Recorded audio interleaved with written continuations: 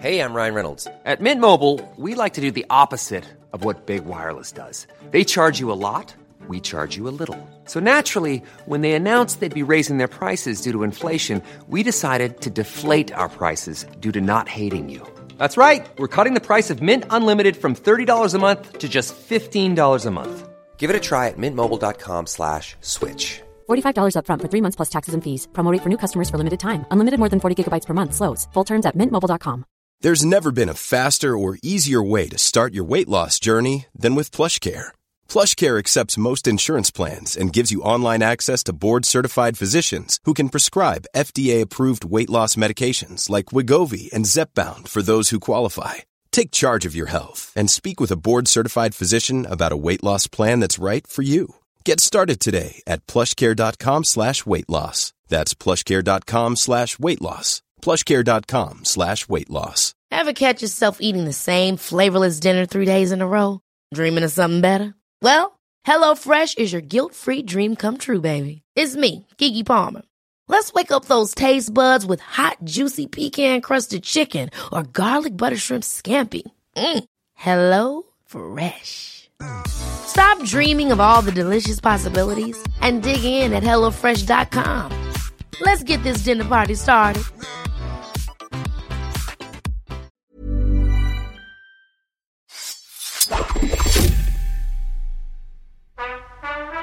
Hey guys, you ever wonder what Phil and I wear while we podcast? You can find out if you join our Patreon. We'll also be talking about the films of 1989, but that's definitely less important than seeing our Zoom backgrounds, our headphone choices, and our sweatshirts. It's true. It's true. You'll get to see all the various pieces of artwork that I have framed on my office wall, and you can see Kenny's garden, sort of. So that's something. That's exciting. It's a hanging garden. It's a hanging garden. But perhaps more important than anything, we are doing this Patreon to cover the best films of 1989. Batman, When Harry Met Sally, Indiana Jones, The Last Crusade, Ghostbusters 2, with amazing guests like Tom Meissen, Liz Hanna, Joanna Robinson, Brian Cogman, Chuck Hayward. You can sign up at patreon.com/podcast like it's 1989. And for $5, you'll get access to all the audio of these fantastic episodes. For a few bucks more, you'll get video as well of our 99 and 89 episodes. And perhaps, most importantly, you'll be supporting us so we can just keep making podcast content for you guys.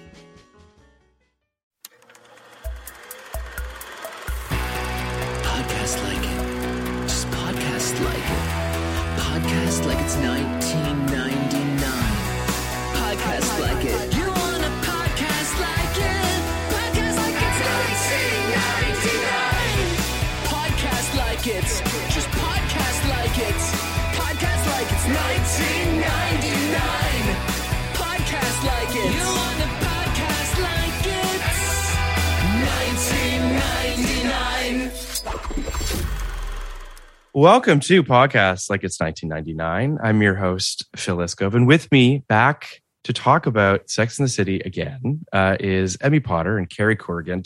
We're doing a bonus episode this week on everyone's favorite mini-series extension of, I don't know, whatever the fuck this thing is called. And just like that. So I want to kind of ask you guys, because you were both on independently for Sex and the City. Obviously, you guys loved the show. But the show went through sort of, I almost feel like each season is its own thing in a weird way. And then you have the movies, and now we have this. They say it's limited, but I think we all know we're getting another season of this thing at some point, I imagine. If for no other reason than because this all felt like a weird preamble to a better television show. But I do feel like, you know, your first two seasons of that show, Michael Patrick King was involved in the show from season 2 onward, but was really kind of handed the reins of the show in season 3. So your first two seasons are kind of this Darren Star, Michael Patrick King, two-headed monster thing. And then the show becomes a lot more, I would say, substantive, or at least sort of really finds itself. Season 3, 4, Sarah Jessica Parker gets pregnant, season 5, which is sort of this weird, like, short season where they're just trying to hide her pregnancy the whole time. And then season 6 is, you know, the end of the show, which is sort of split into 2 parts. The second part feeling like a movie. I would say that part 2 of the last season feels a little bit like this season, where, like, there's sort of grander notions that he's sort of toying with. kind of. And then the movies are abominations, in my opinion. Although some people really like the first movie. And then we have this. What are your, I guess my question to you is, do you have favorite seasons? Do you like the movies? Where do you guys land on sort of Sex and the City from 30,000 feet before we dive into this thing? Uh-oh. Emmy's face just like... let's see. I mean, anything from season 3 on is enjoyable. I would say that like... Enjoyable. No. I mean, it's like fun. It's fun to watch. It's. Yeah. I think like I like. I get confused as to what happens, what season, because it all like starts blending together at a certain point. But like, I like a lot of the when Miranda gets pregnant. Okay, so I like a lot of like the Aiden stuff. I like some of the Miranda being pregnant stuff in season 4. Season 5 is just like whatever, and then season 6, the back half of that, like the final half is really good because it's like you kind of don't know what she's going to do. Is she going to go to Paris? Is she going to, stay in New York? So that's good. I did enjoy the first movie and I do wind up watching it a lot when it's on E every weekend. It is on E like every weekend. It's either Sweet Home Alabama or Sex and the City 1 and 2. I refuse to see the second movie, although I have seen it? No, I've seen the first hour. I've seen like the first hour. I've seen the Liza Minnelli wedding, which is all I care about. And I've seen when the longest wedding ever. Yeah, I've seen when they get to Saudi Arabia, which in my opinion, when Roni, which is Real Housewives of New York, goes to the Middle East, they go to Morocco, and that's more fun than Sex and the City 2. There's a lot of stuff on camels and that as well. My boyfriend, on the other hand, had only seen the movies. He had seen 1 and 2, and I was like, that is deranged. No one should have only seen the movies. And then and then of course I know the Lawrence of my labia joke because, and that they all wear burqas at one point. They all wear burqas and it's really offensive. And I pretend that movie did not happen. And instead we'll just watch the season of Real Housewives of New York where they go to Morocco instead. So, I love the show, but like less just as offensive, but less offensive. Yeah, but less like sitcom cartoonish. Yeah, right. So it's like I love the original series. I want it's something I can throw on and like even though I've seen it, it's like even though I've seen it a million times, like it's still really entertaining. And the chemistry between the 4 leads is just like it's great. It's beautiful. Each character really feels distinct. And then I have thoughts on that when we get to Angels.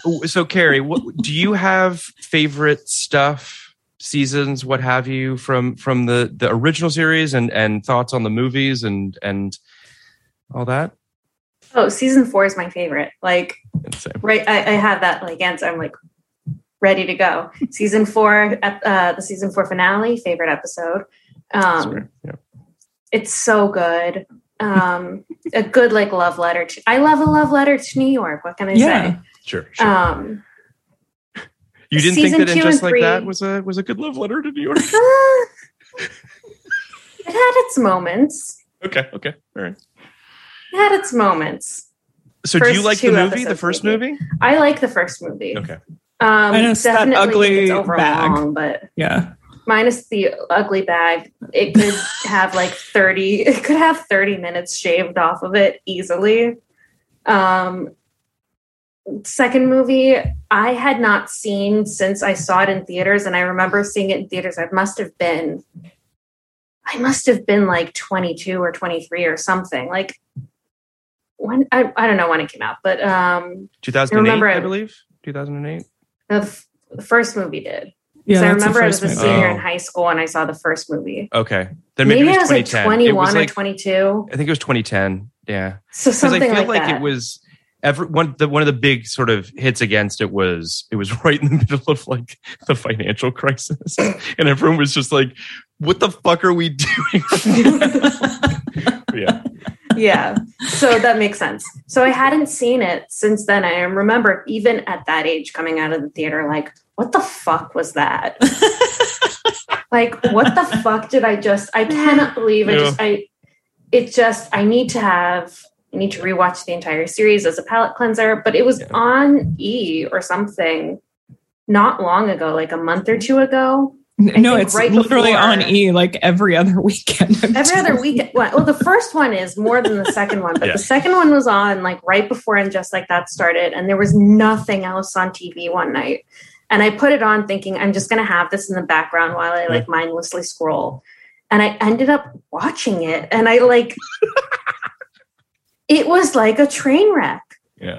No, I really was like, this is so bad, and I'm not enjoying this at all. It's not even like a gleeful delight in how campy and bad it is. It's not even bad in a good way. I was just like, I can't stop watching this because I'm horrified and I can't pull away. So I watched it again around the time that I was doing the podcast because I wanted to sort of watch the entire series. I had seen the second movie, not in theaters. I watched it when it was out on video or something like that at some point. So, and my roommate, who's also a very big Sex and the City fan, loves the first movie, had never seen the second one. And I was like, you're going to watch this with me. You need to see it. And I swear to you, like half hour from the end, she was fully prone on the couch with a pillow over her head saying, please make it stop. I can't do this. Like it was physically hurting her. Like it really is just a fucking brutal thing. Just the being cringe level through the roof. Yeah. What's interesting about, there's lots of things and we'll talk about them about this And Just Like That, this miniseries, this limited, whatever, is that it's clearly a reaction to the second film to some degree or another, right? Which is that they're just like, they saw the way everyone hated this movie. They saw the reaction to it. And the impression I got was that there was a third movie kind of locked and loaded to some degree that Michael Patrick King wanted to do, which from rumors, conjecture, what have you, was going to revolve around Big's death.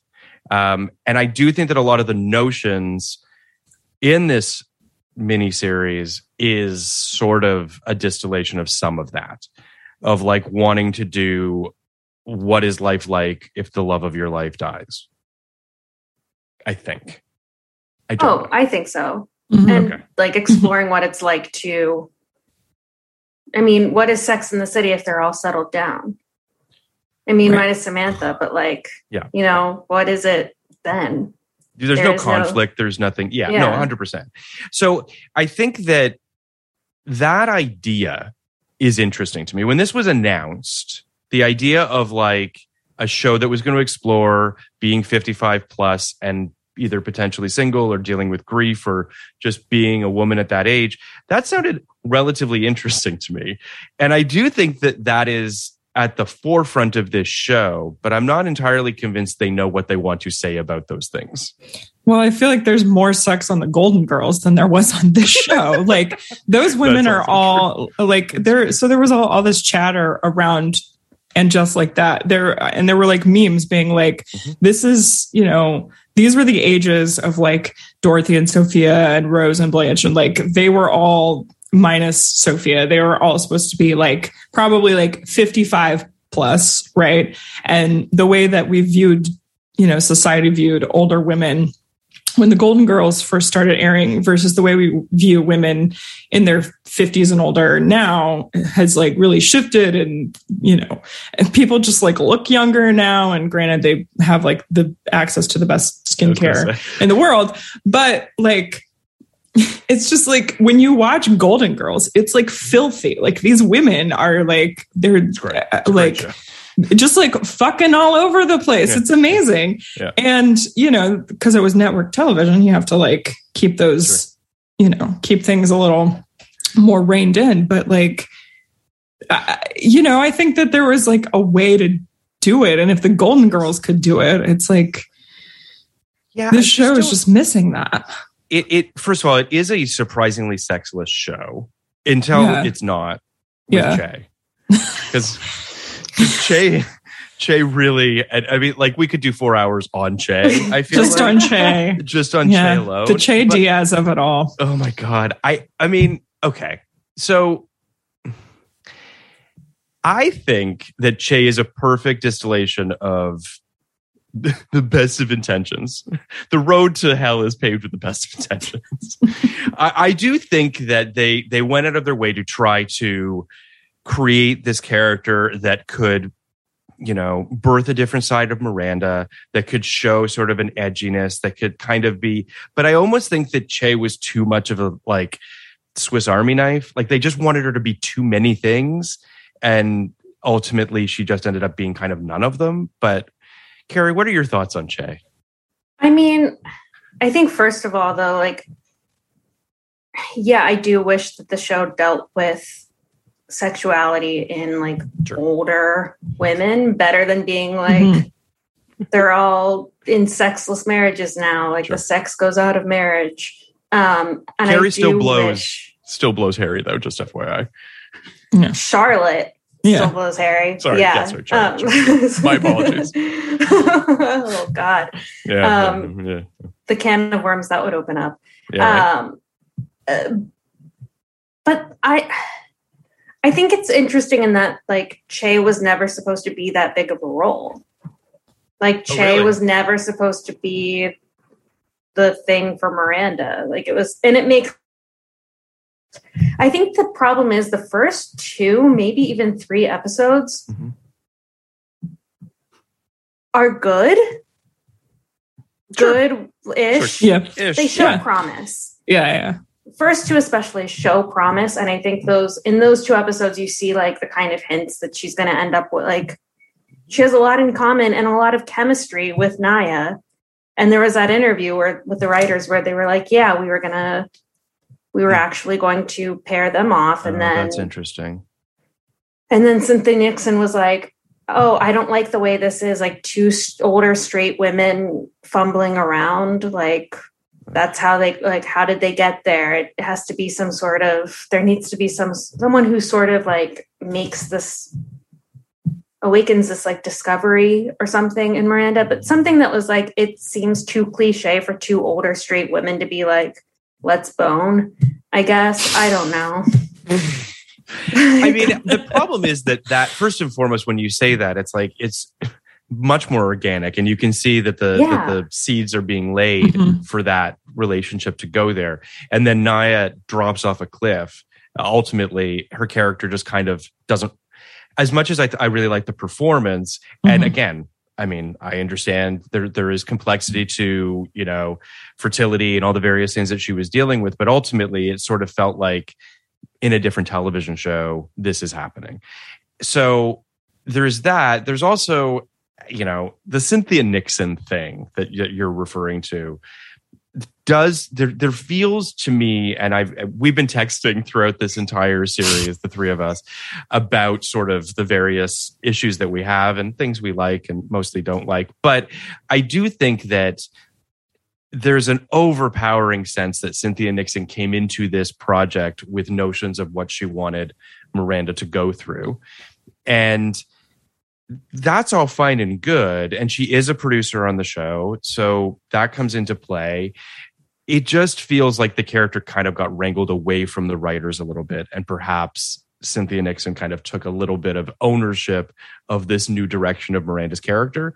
And listen, I don't necessarily have a problem with that, but I feel as though the execution of these things felt a little bit muddy. Yeah, I was going to say, it seems it's good intention. It has good intentions. It's just the execution is sloppy. It's a sloppy narrative. Yeah. And it's sloppy character building, and it goes against the entire character Bible. Well, it's, you talked about the first couple episodes working. I put that in quotation marks because I do think that they work better than the majority of the middle episodes of this run. It really feels to me like a feature script was written. He had that to work from. He wanted the feature ultimately to be sort of the launching pad for the series, and it feels like it just diverges. Like at episode 4 or so, you're just sort of like, what is this show now? Miranda isn't dealing with alcoholism anymore. I mean, it's just dropped like a bad hat. You're just like, Well, it's just everything just kind of just veers into a completely different direction. And I don't know if that's just a lack of grace. I've mentioned this on our thread, but like, I really wonder if this series was boarded. Like, were there any writers' boards in terms of 30,000 feet? Because it just feels like it just kind of lurches in all these different directions, that it doesn't feel like there's much of a sort of flow or organic arc to anything that's going on.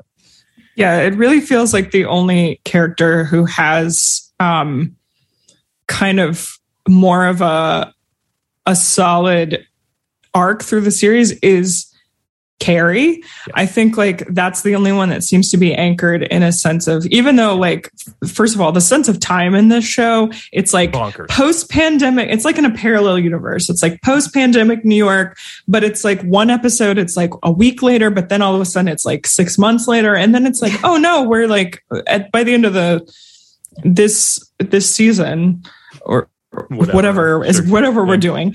By the end of it, it's like, oh, well, now we're like a year later. But like, I think that her arc, Carrie's arc, is the only one that seems to have any sort of like narrative consistency. And then I would put Charlotte's probably second, because so much of hers is like dealing with her kids, and then Miranda's is like, it's like, hey, remember when Miranda was an alcoholic? Well, she's over that now. And now she's gone from one addiction to the new addiction, which is Che Diaz and her relationship with them.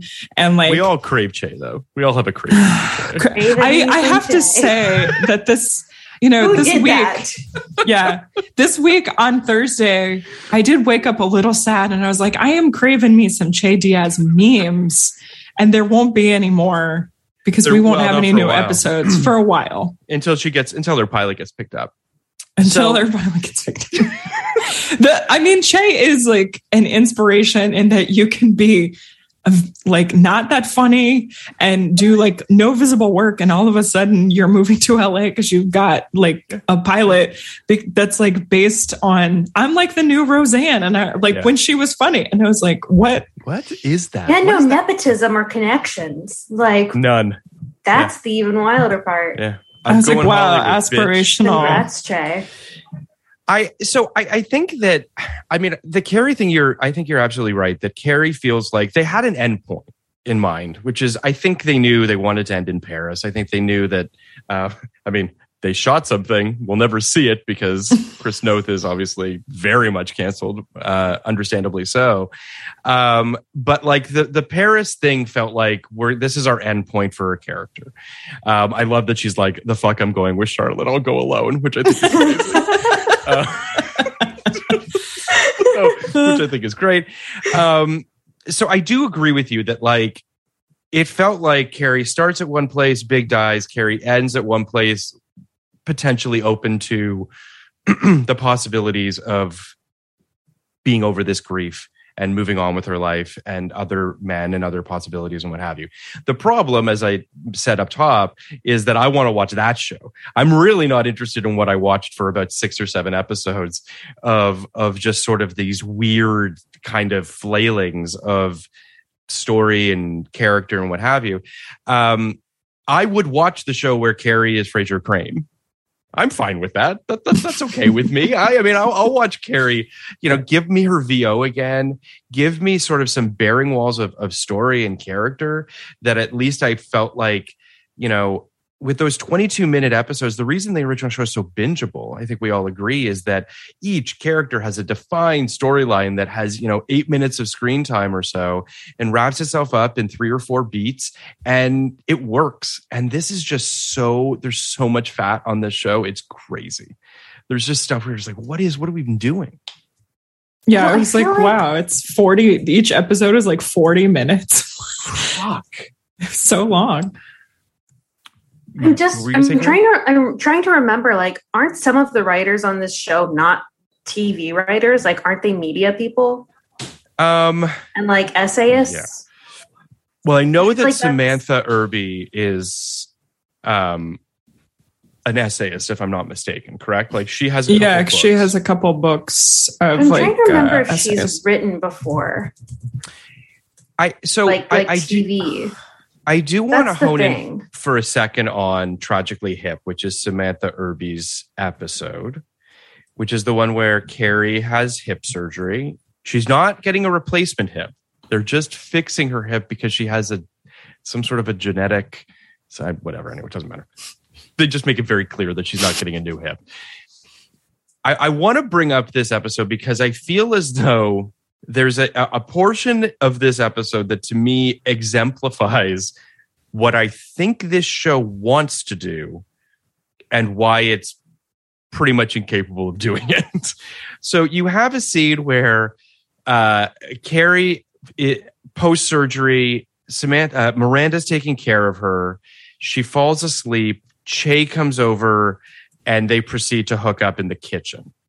And Miranda has the first orgasm she's had in her life. It seems. I don't know. Che takes her to space and back, and while Carrie needs to go to the bathroom, she pees in a Gatorade bottle because she hears that Miranda is, hooking up with Che, or sees it even, and then. And on the bed, Miranda and Che stop hooking up, and then Carrie and Miranda get in a whole argument. It's just like, what the fuck is this show? Like, it's just you genuinely. I'm like, is this supposed to be funny? Is this supposed to be emotionally resonant? Is it supposed to be sexy? Like, I genuinely had no idea. But I was like watching it like it's like a car crash in slow motion that you're just like, I can't turn away from this, but I genuinely don't know what the fuck we're doing. Did you guys find the scene? Was any of this effective for you? I mean, I thought that was one of the better of the middle episodes, actually, because I just thought the whole stacking of the House of Yes. The House of Cards, sure. The antics of peeing in the Gatorade bottle, that some of the comedy in that reminded me of the old classic. Oh geez, this show. Oh geez, Miranda slipping and falling and hurting her neck or whatever. But just to be clear, I'm not the saying aftermath that of it. I didn't say that it wasn't working. I just found myself deeply discombobulated as to intent. Right. Because the thing is, it worked to a point, and then it's like what you said, where it's like, well, wait a second, how did we just go from something that is slapstick to they're talking about Miranda's drinking problem? It just wild tonal shifts that I think the original show is capable of having moments of drama and moments of comedy in the same episode, just like life. This is so it just took such wild swings from one to the other that it was kind of like, what are you doing here? Yeah. How many people are chiming in on this in the writer's room or something Right. Yeah. It doesn't really feel like it feels like all of them are very confused. Like all the writers and Michael Patrick King are very confused as to what they ultimately wanted their tone to be. And I would wager that SJP also had a voice in shaping some of this as well. And it just seems that confusion is then, of course, anything that you're not clear on is going to come out in your scripts. And I think when you look at the line of the season, it is just the tone is all over the place. And I think I said this in our group chats. I feel like some of the swings to me come out of Sarah Jessica Parker having worked with Sharon Horgan on Divorce, and some of these big dramatic shifts, I fell off of watching Divorce, even though I'm a big fan of Sharon Horgan, and I love Catastrophe. And I think Catastrophe does this so well, where you have these really funny, nasty things happen. and then like the next second you're like ready to weep. And it seems like that's kind of what they were trying to go for, but it's also like Catastrophe again did that in like 25 minutes. And I think like these episodes are so long and the tone is so all over the place, and adding more time just makes that more apparent. Like, we're not sure what we really want to do with these people and what we really want to say. And so, yeah, I did find it like that episode I did find wild, because it was like, oh my God. So Miranda's getting finger blasted in the kitchen. And then we have like Carrie's like trying to pee in the bed, and she's like, pee the bed, which is like cringe, which is like how I felt for most of the series, like cringe. And then, you know, and then all of a sudden, we're having this discussion about like, I think Miranda's an alcoholic. And then that gets dropped like 2 episodes later. So it's just all these inconsistencies add up to like the little ones are adding up to just like wild, big inconsistencies that I think like I think whiplash. The divorce connection, I think, is a valid one. Like, I think that I also fell off of Divorce. I just found it hard to watch. It was just it was just a very depressing show. It's a bummer. It's a real bummer. Super bummer of a show. And I was just like, I just don't want to get on this ride. But this show is just, the tone's all over the place. I also feel like, so each of our leads, which is, that's nice. It's a nice person of color, a token nice person of color. Miranda gets 2.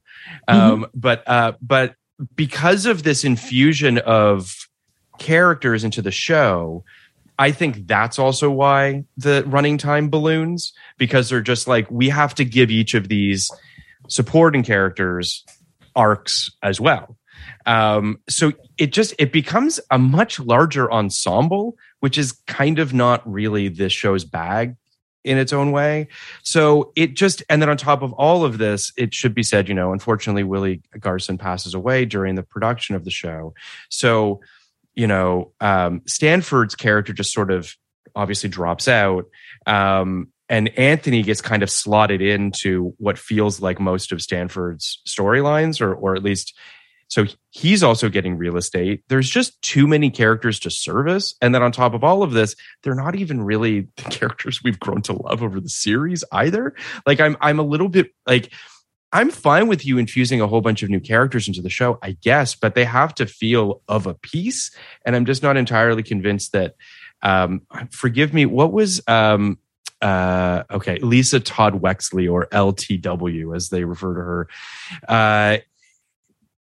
I'm just not really sure what she brought to the show other than some insane outfits. The outfit she wears, it's crazy. Anyway, please. She was the weakest of the additional characters. Like, I don't know if she had any sort of, I don't think they gave her any sort of like backstory or like storyline arc throughout the season, other than like, oh, her mother-in-law kind of doesn't like her, and she threw a dinner party where Charlotte was her only white friend. Oh, haha, she's the Black Charlotte. Like, and then she has trouble like doing an auction at a fancy, you know, kind of fight. I don't know. Yeah, kind of fight. But it's a shame, because I think that actress, and her name is escaping me. Nicole Parker. She's very charismatic. She's great to watch on screen. She is. I think that Naya's storyline drops off too. I mean, we just she just kind of disappears a little bit. We don't really have a resolution to her fertility issues and her husband. You know, and then forgive me, what was Carrie's friend? Seema. Seema's the best one of them all. Seema. Yes. Yeah. Seema is. Seema feels like she should have just. She really should have been given that 4th seat at the table the whole time, and they could have really expanded her. I think she's like. I agree. First of all, I mean, incredible actress, and like has been working a long time, just like super sexy. She's got like, and I love the character because she's got like tons of money. She's like glamorous. She represents a certain, segment of the population in Queens, which is there are a lot of wealthy people of color in Queens. And I would watch like a whole show that was just following her dating different people and what that's like at 55. And I was one of the best scenes with Carrie, which is the scene where I don't remember which episode it was, but like, the framed picture of her and Big gets broken, and it's sort of the tag at the end of the episode where essentially Seema talks about, how she's looking for love as well, and sort of the sadness that's inside this character a little bit. It's a really beautiful scene. The Diwali episode leaves something to be desired. But just in terms of not really digging into Seema's culture in any real way other than the cool outfits. Yeah. No, that did really bother me for sure. Because part of the issue. Oh, sorry. Oh, yeah. I was just going to say that episode really bothered me because I think it's like, we're going to title it after probably the most famous Indian holiday. And that at least that white people know. And then we're going to wind up using that as a point for the white character to like have some kind of epiphany that has nothing to do with the holiday. And instead of really like, they spent a lot of time like kind of building up this idea of like Seema lying to her parents about like having a boyfriend or like whatever. And this kind of like cultural mindset that's there. And then it was kind of like, they just like dropped it. They didn't spend much time at the Diwali party. And then it was like, oh, well now Carrie's Diwali. And then Carrie has some like epiphany about light, it's about taking light, which Diwali has, a certain celebration of light. And it was just like, okay, there's a way to do this and it's not this. It's just not I agree. This. What were you going to say, Carrie? I mean, I think the biggest problem is that Seema's storyline gets short-shifted a lot because they have to give more they have to have time for all of the other characters. And I think what we're all saying is Seema should have been the fourth character. Unquestionably. Like it should have just been Seema, but the problem seems to be everyone dancing around. We don't want to say Seema is the new Samantha. Mm-hmm. Yep. Yeah. It's and I mean, yeah. The irony to me, and I appreciate you sort of bringing up the elephant in the room to some degree, because it feels like Samantha is this shadow that kind of hangs over the entire show, and understandably so. She was the fourth cast member. She was, obviously a fan favorite.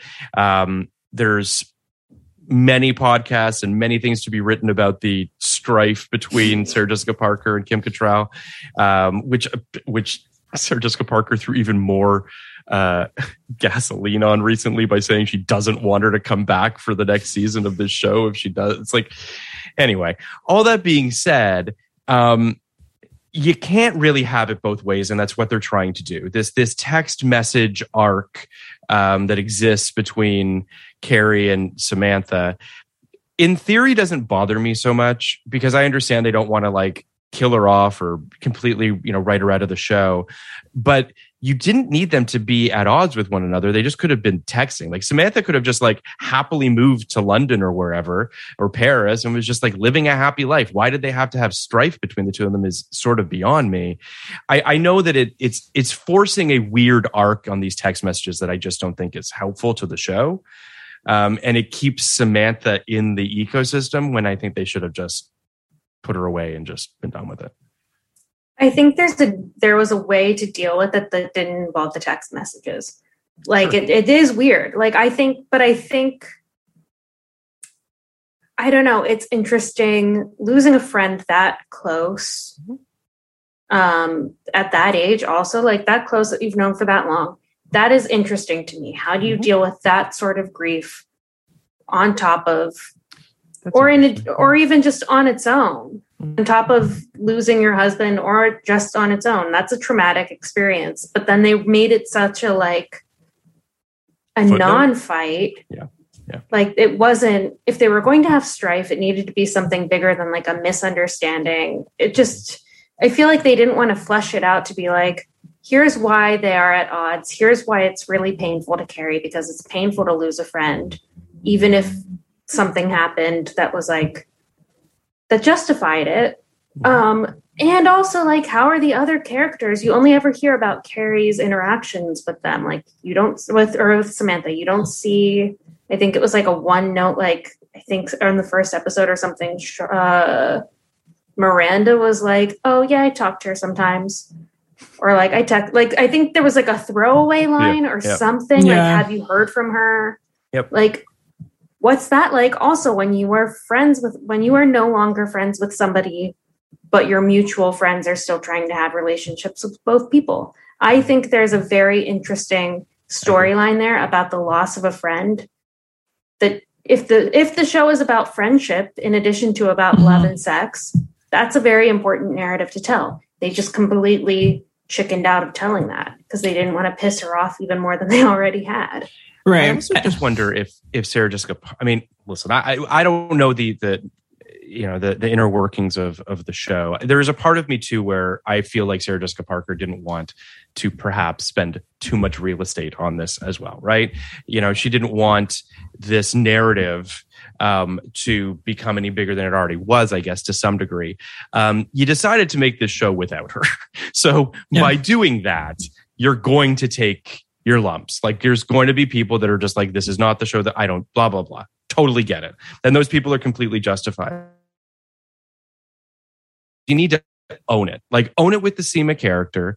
You know, say that you don't need to say it's the new Samantha, but like, have her fill that fourth seat at the table, whatever it is, and just and that character is going to become a punching bag. That character is going to become something that people are upset about. But own it and then hope that you can move forward past it. But instead, this entire show exists in some weird fucking purgatory where it's like between owning things and not really owning things, and trying to be quote unquote woke and also trying to be the show that it was in the past.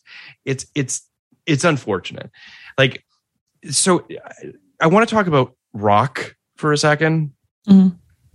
The Charlotte component, which is her daughter Rose decides that she's non-binary. I thought the performance was, I liked the actress that played Rock. I liked what it brought out in Charlotte's character. I liked the trans rabbi was a standout. I hope she gets her own television show. She's fantastic. I liked the whole, I thought all that stuff worked quite well, all things considered. I liked it more than the stuff she was dealing with her other daughter, whose name Lily. Is that it? I think it's Lily. Yeah. Because that just seemed to be, I don't know. Maybe, I guess you lose your string of your tampon. I guess that's a thing that happens. I don't know. I don't know that. I mean, I apologize. I don't mean to seem ignorant, but I'm just like, it just felt a little bit like, that felt like a storyline that might actually have existed on the original show. So like, it didn't necessarily bother me. It was just, they made such a meal out of it that it felt like an A story that I was just like, I don't know what we're doing here. But what did you think about Charlotte and her kids and how they unpacked that stuff? I liked a lot of Charlotte's stuff, actually, for as much as it sometimes I was like, for the most part, my whole reaction to the show is like, what are we doing here?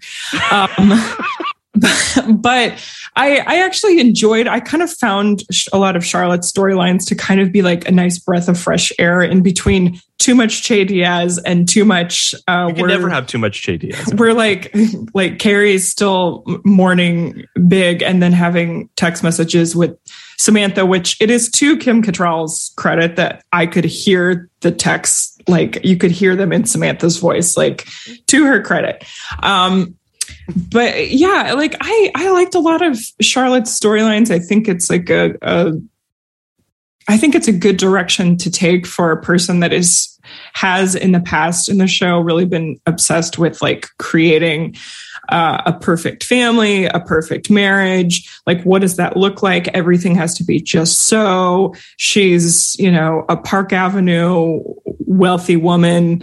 Like, what does it mean to have children that kind of don't necessarily conform to this like perfect idea of, you know, like a white family? Surprisingly, and I mean, I'm not Jewish, but I find a lot of a lot more of the Jewish stuff that I'm a little bit like, should we be making jokes about like challah? And like, there were just some like jokes that I was like, what are we doing? As the sole Jewish person on this, I believe, Carrie, I don't believe you're Jewish. Are you?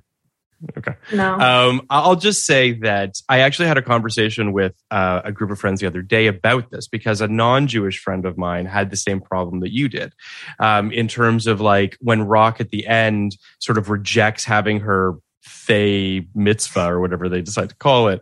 And my friend was like, it seems like a perfect opportunity for Charlotte to sort of expound on her love for Judaism and what it means to her and why it's important to her, even if Rock didn't.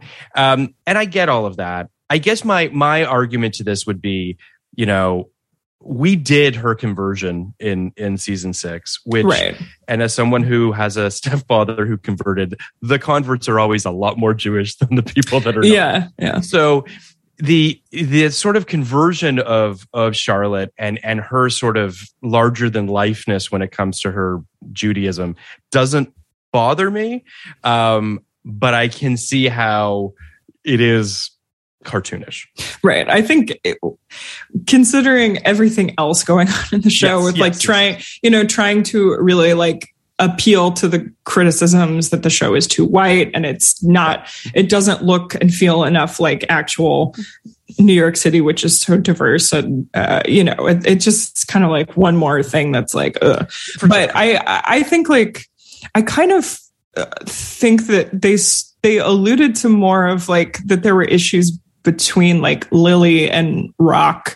Mm-hmm. I think maybe like vying for Charlotte's attention, or just like not like that there was some tension there, and that also seemed to go away. And I think that Lily kind of got the short end of the stick in terms of her kids, like storylines with her kids, because like she's just a kid. Because the Rock story took a lot of precedence, and like I understand why. And Rock's cooler than Lily anyway. Rock is very cool, and Rock didn't ruin Carrie's life twice. Yeah, that is true.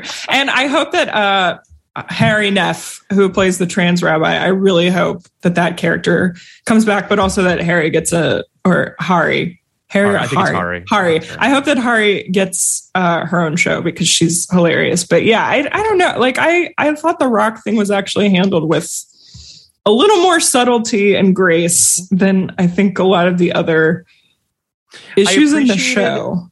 I appreciated, and then I obviously want to hear what you think, Carrie, but I appreciated the moment when they go to the school, when Charlotte and Harry go to talk to I guess it's the principal or the teacher or whatever. And the teacher's just like, we don't know what Rock's future is. We don't, but this is how they feel right now, and we should embrace that. And Harry's line of being like, having a teacher tell me how I'm supposed to feel about my own kid is tough. I think they did a relatively good job of showing how scary, discombobulating, alienating it can feel to all of a sudden feel like you don't know your child. Like, I think that I thought was interesting. But Carrie, what did you think of Lily and Rock? No, I mean, I thought the Rock stuff was handled well, and building on Emmy's point about who Charlotte was always painted to be, I think it also really helps deal with the fact that Charlotte has always been sort of a caricature of and obsessed with the ideal amount of like ideal femininity. Mm-hmm. She's hyper feminine. She's like always in the original show, like always sort of shaming the other women. Like, that's not ladylike, or that's vulgar. Like, Miss Prim, ultimate lady, how do you, like, I thought that was a good juxtaposition for her to, I would have liked it. I don't know if they had her reflect on herself a little bit. Yeah. I think they touched on it. There was a scene at brunch or something where she was like, did you always want to be, did you ever not want to be a girl? But I don't know, maybe that's like as deep as Charlotte can get about that sort of thing, because she just can't. I don't know, maybe Charlotte has always been like, I love being a girl. I get the impression that is how she feels. But yeah, I mean, yeah. So she can't fathom it, but I don't know. I liked it as a moment of Charlotte needing to reconcile all these different parts of herself with being tolerant of others, also like tolerant of and supportive of others, and understanding and having grace for her own child, even if they don't even if she can't understand it, of having compassion for it. Yeah, I 100% agree. I think that they did. I mean, the funny part is that Charlotte at the beginning of the series, I want to say the first 2 episodes, was grating as fuck. Like, I was just like annoyed by her in a deep way. And I was just like, I don't know if I can keep riding this. But then they did find a way to sort of temper her a little bit, to show some depth, and make her feel just not as grating. So I want to pivot to Carrie for a second. There are 2 characters that I'm interested in your thoughts on. The first is the woman downstairs, whose name I don't remember. She's a young woman who's like a jewelry designer or something to that effect. And sort of there's this, I genuinely don't remember her name, so my apologies to whoever this person was. I think it was like a throwaway. Yeah. The impression you get is it's an infusion of a character that was around the ages, or probably a little bit younger than Carrie was when we sort of entered the series, and sort of her seeing a little bit of herself and apparently a lot of her boyfriend. I'm not sure why we needed to see his dick as much as we did, but that's all fine and good. I mean, I'm all for it. Sure. And just sort of the Carrie seeing herself in this younger woman a little bit. The reason I bring it up is I went to see The Worst Person in the World last night, which I don't know if you guys have seen this film yet. Not yet. It's on my list. It's tremendous. I think you'll both love it. But the reason I bring it up is because I think that movie does such a tremendous job of really crystallizing what it's like to be in your late 20s, early 30s right now, and as a woman, and sort of the complexities of femininity and wanting kids or not wanting kids, and what it means to be in a relationship and all that kind of stuff. And I kind of feel like this miniseries, whatever, drops the ball on that, which feels like is such an important part of the series. Like, I felt like this young woman's character really could have been something a lot more interesting. And instead, it kind of had this weird, almost like dangerous quality to it that I just don't know how I felt about. Like, her boyfriend seemed kind of abusive, and like Carrie sneaking into her apartment late at night. It just all felt very sort of like kind of weirdly dangerous and fraught. And I guess I'm just wondering if you guys felt like if we needed this at all, like if they should have just removed it entirely from the series, and whether or not you felt like it needed an infusion of sort of that youthful vibe that the show originally had. I mean, I only got the vibe from the boyfriend that it was a little bit like, I mean, they weren't gutsy enough to go there, but it should have been like, Big was kind of, you had the same arguments with Big, you dumb bitch. Yeah. Like, Big was pretty shitty to you for a long time. I know we all romanticize Big. I absolutely will take credit. I will own the fact that I have romanticized him, but he was also a fucking asshole to you. Like, and verbally abusive, emotionally manipulative, blah, blah, blah.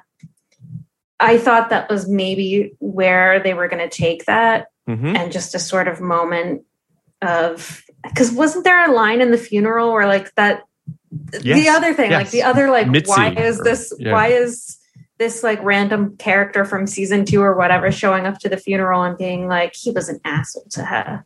Like, Susan Sharon shows up and says, am I the only one that remembers he was an asshole? When he was an asshole. Yeah. Like, it's just things that got dropped. Things that got dropped. And the problem is it just keeps coming up for me as we're talking. It's like, this show tried so hard to be for everyone, and it didn't want to upset anyone, and it wanted everyone to like it, and the end result is that it pleased almost no one.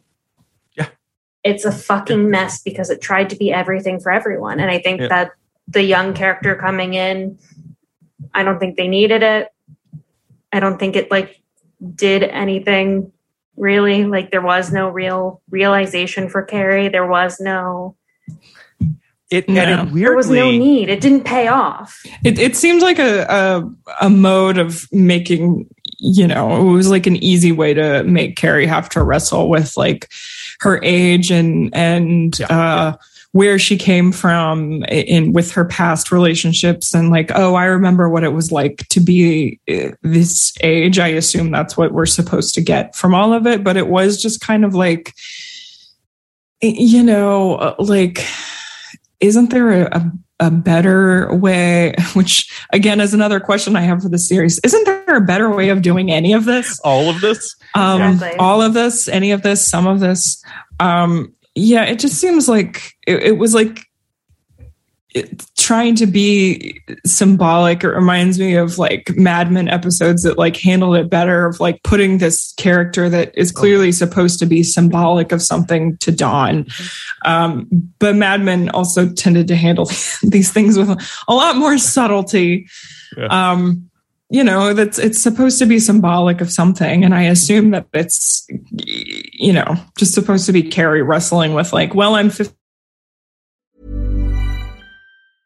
I'm Sandra, and I'm just the professional your small business was looking for. But you didn't hire me because you didn't use LinkedIn Jobs. LinkedIn has professionals you can't find anywhere else, including those who aren't actively looking for a new job, but might be open to the perfect role, like me. In a given month, over 70% of LinkedIn users don't visit other leading job sites. So if you're not looking on LinkedIn, you'll miss out on great candidates like Sandra. Start hiring professionals like a professional. Post your free job on linkedin.com/achieve today. Since 2013, Bombas has donated over 100 million socks, underwear, and T-shirts to those facing homelessness. If we counted those on air, this ad would last over 1,157 days. But if we counted the time it takes to make a donation possible, it would take just a few clicks. Because every time you make a purchase, Bombas donates an item to someone who needs it. Go to bombas.com/ACAST and use code ACAST for 20% off your first purchase. That's bombas.com/ACAST, code ACAST. When I was this age, and like, right. But like, yeah, to your point, Carrie, like Big was an asshole to her for like a good majority of the series, and really, I think it shaped everyone's ideas about fuck boys, and you know, but like of an even different kind, a really wealthy kind. And it's just like, I don't know that it was necessary. I really don't. I think there was a different way to do it. It's just do it or don't do it. And I think that's both of your points, right? Which is like, if you're going to do something, fully commit to it. And this show does fully commit to things, Che, but more than anything, it unfortunately doesn't commit to some other things that might have been a little bit richer or a little bit more sort of illuminating to character. Like, I think ultimately what I'm getting at here with this younger character is that there was an opportunity here, and it feels like they kind of left money on the table and just didn't really unpack it for what it was worth.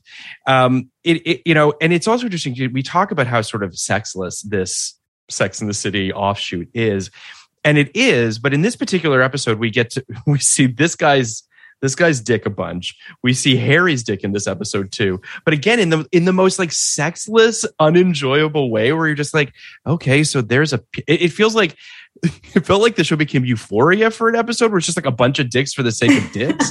And I was just like, I don't know why we're doing this. Like, what to what end? Yeah, HBO Max's, HBO's dick budget must be huge. It's gone through the roof this year because it seems like everywhere I turn on an HBO show, there is a new dick in my face. Yes. Because Righteous Gemstones has also had, it's just like, wow, Dick City. And I'm like, good for you.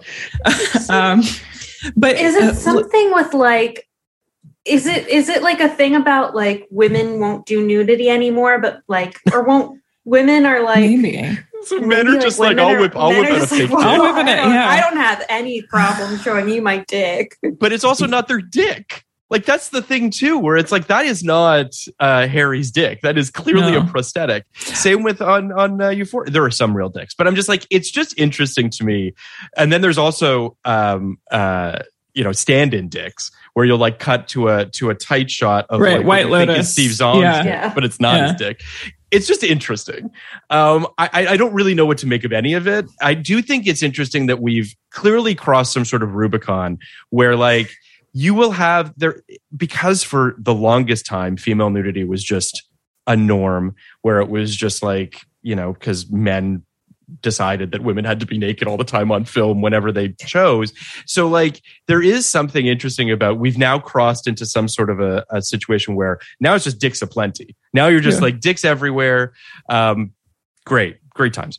I do want to pivot to Franklin for a second, which, if you remember, is the guy that Carrie goes out with. I was like, who's Franklin? Yeah, I was like, who is Franklin? Exactly. He is, I believe, let me just make sure that his name is Franklin, because I do think it is. It would be funnier if it wasn't. I just want to make sure that it is his name. She goes on a date with Franklin, yes, and shares a romantic kiss. His name being Franklin makes him sound like Paddington to me. There's just something he's also built like that. The character is just so sweet and so nice. He's also a widow.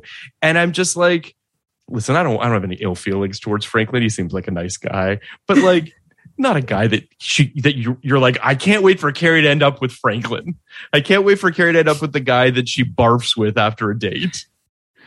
No, the name reminds me of, and When Harry Met Sally, when she tells him that she's sleeping with Sheldon, and he said, no, it's the problem with the name. You don't hear "Ride Me, Big Sheldon." Like, that's not what I think of when I think of the name Franklin. It's not a sexy name. I think the actor is very sexy. I think he's a good looking guy. Yeah.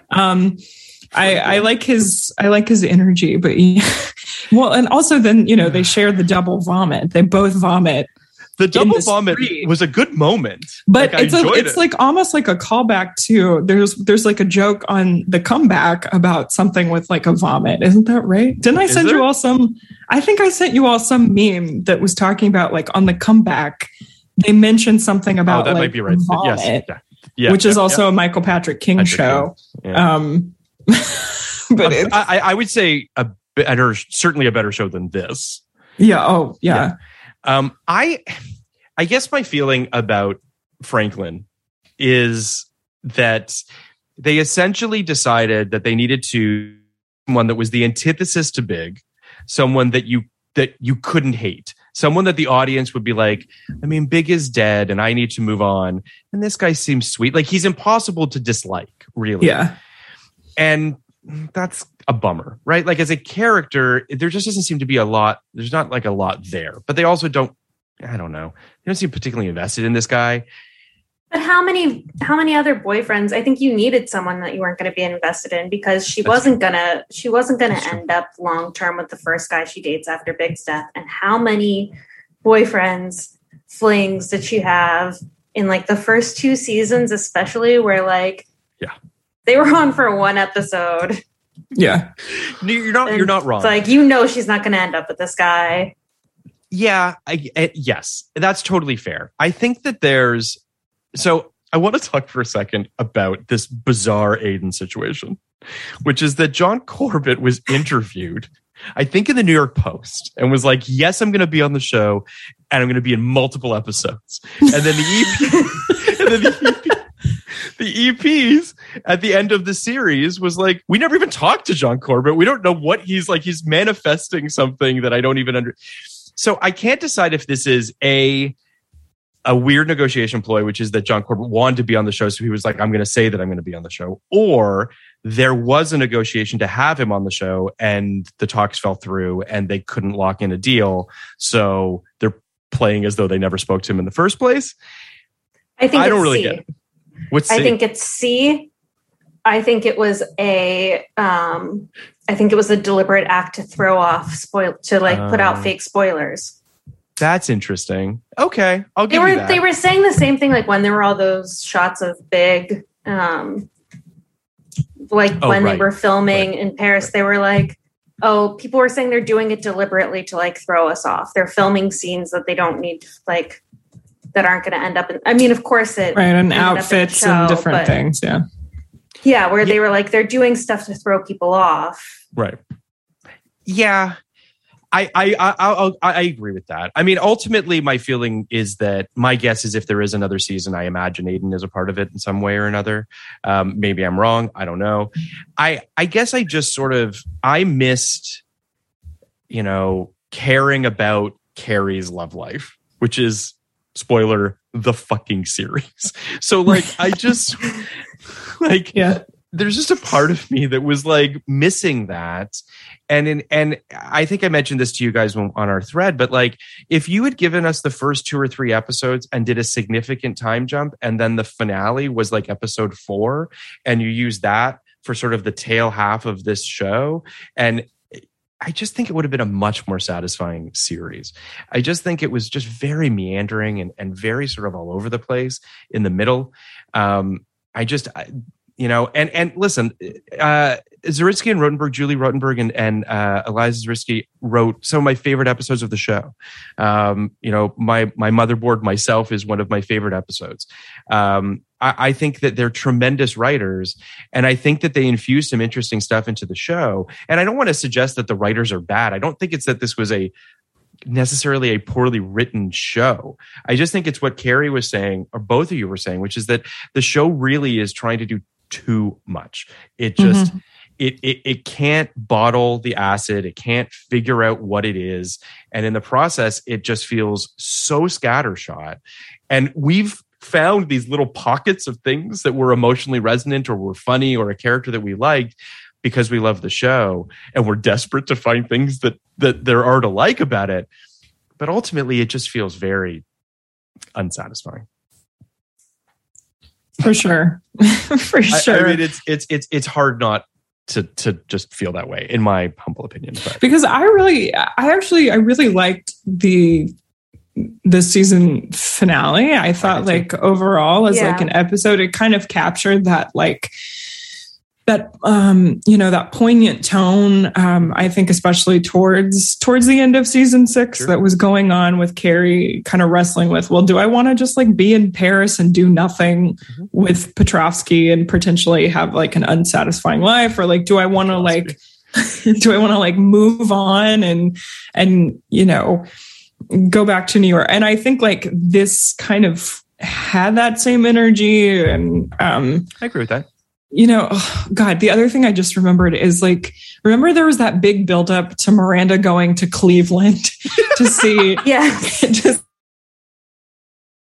this big, this huge romantic gesture. And I was like, oh my God, I can't wait to see Sex and the City do Cleveland. Like, give me that Midwestern Sex and the City. As, a Midwestern person, I'm like, yes, let me see how they portray Cleveland, Ohio. I want this in my life. And then they just dropped it. Again, it's farther. The promo for the next episode makes it look like she crashes on Che with somebody else. Like they make it seem as though they're giving you an episode that they don't give you. That wasn't even there. Again, it's just like dropping the ball on so many things. It is very interesting how the show just feels like it's trying to do so much and fails at doing almost everything. Yeah. But I also just feel like I don't know. I miss. Okay, so here's a question to both of you. If you had your druthers at the end of the series, forget the movies, the end of the series, would she have ended up with Big? Or would she have been single? Oh. Like the season finale? Like Season how finale would I of the write show. that finale? Because, and I'll let you guys chew on that, and I'll just yammer on for a second. No, and I just would say I would have her end up with Big. I think it makes sense narratively. I wouldn't frame it as they're going to be together forever. I think that's her pattern of behavior. Yeah, I think I'm kind of in agreement on that, because I think I think their pattern throughout the show has been very hot and cold, and her, I think she has a lot of issues surrounding Big that are, Big brings out a lot of the worst parts of Carrie too, and I think they don't, for sure in this series, they just gloss over literally all of that. It's Big is this beautiful angel of a man that I'm no, I feel like Susan Sharon. I'm am I the only person that remembered he was an asshole to her? I think I think they would have wound up together, and then I think eventually would have split. I feel like, first and foremost, I think it should be said that I do think that's what the show is attempting to do. At the very end of the show, it's her on the phone with him after John comes up on her. After 6 seasons of Mr. Big, we find out his fucking name is John. And on her bedazzled pink Razor phone. And listen, he says, Phil, it was the time. Yeah. Some of us have them. And he says, I'm coming back to New York. And there is a bit of an ellipse there. There's a, they do kiss at the end, and you do certainly get a feeling of that these two are going to get back together. I guess the reason I ask you the question is there's a kind of head and heart with me and the way that I watch the show. I mean, obviously being a TV writer to some degree, I understand everything you guys are saying, which is that, the piping has been laid for her to end up with Big, right? Seasons and seasons of this show. This is where it's barreling towards, whether you like it or not. But then I think intellectually, I really feel like Carrie's terrible at relationships. She's fucking bad at them. And on some level, I get that we want her to quote unquote get good at them by the end of the show. And I guess that's what they're hoping. But there's no conflict in that. There's no interest in that. The movies show these two people happily married, and you're just I'm bored. I don't give a shit about Carrie and Big being happy together. That's just not, I don't care about that.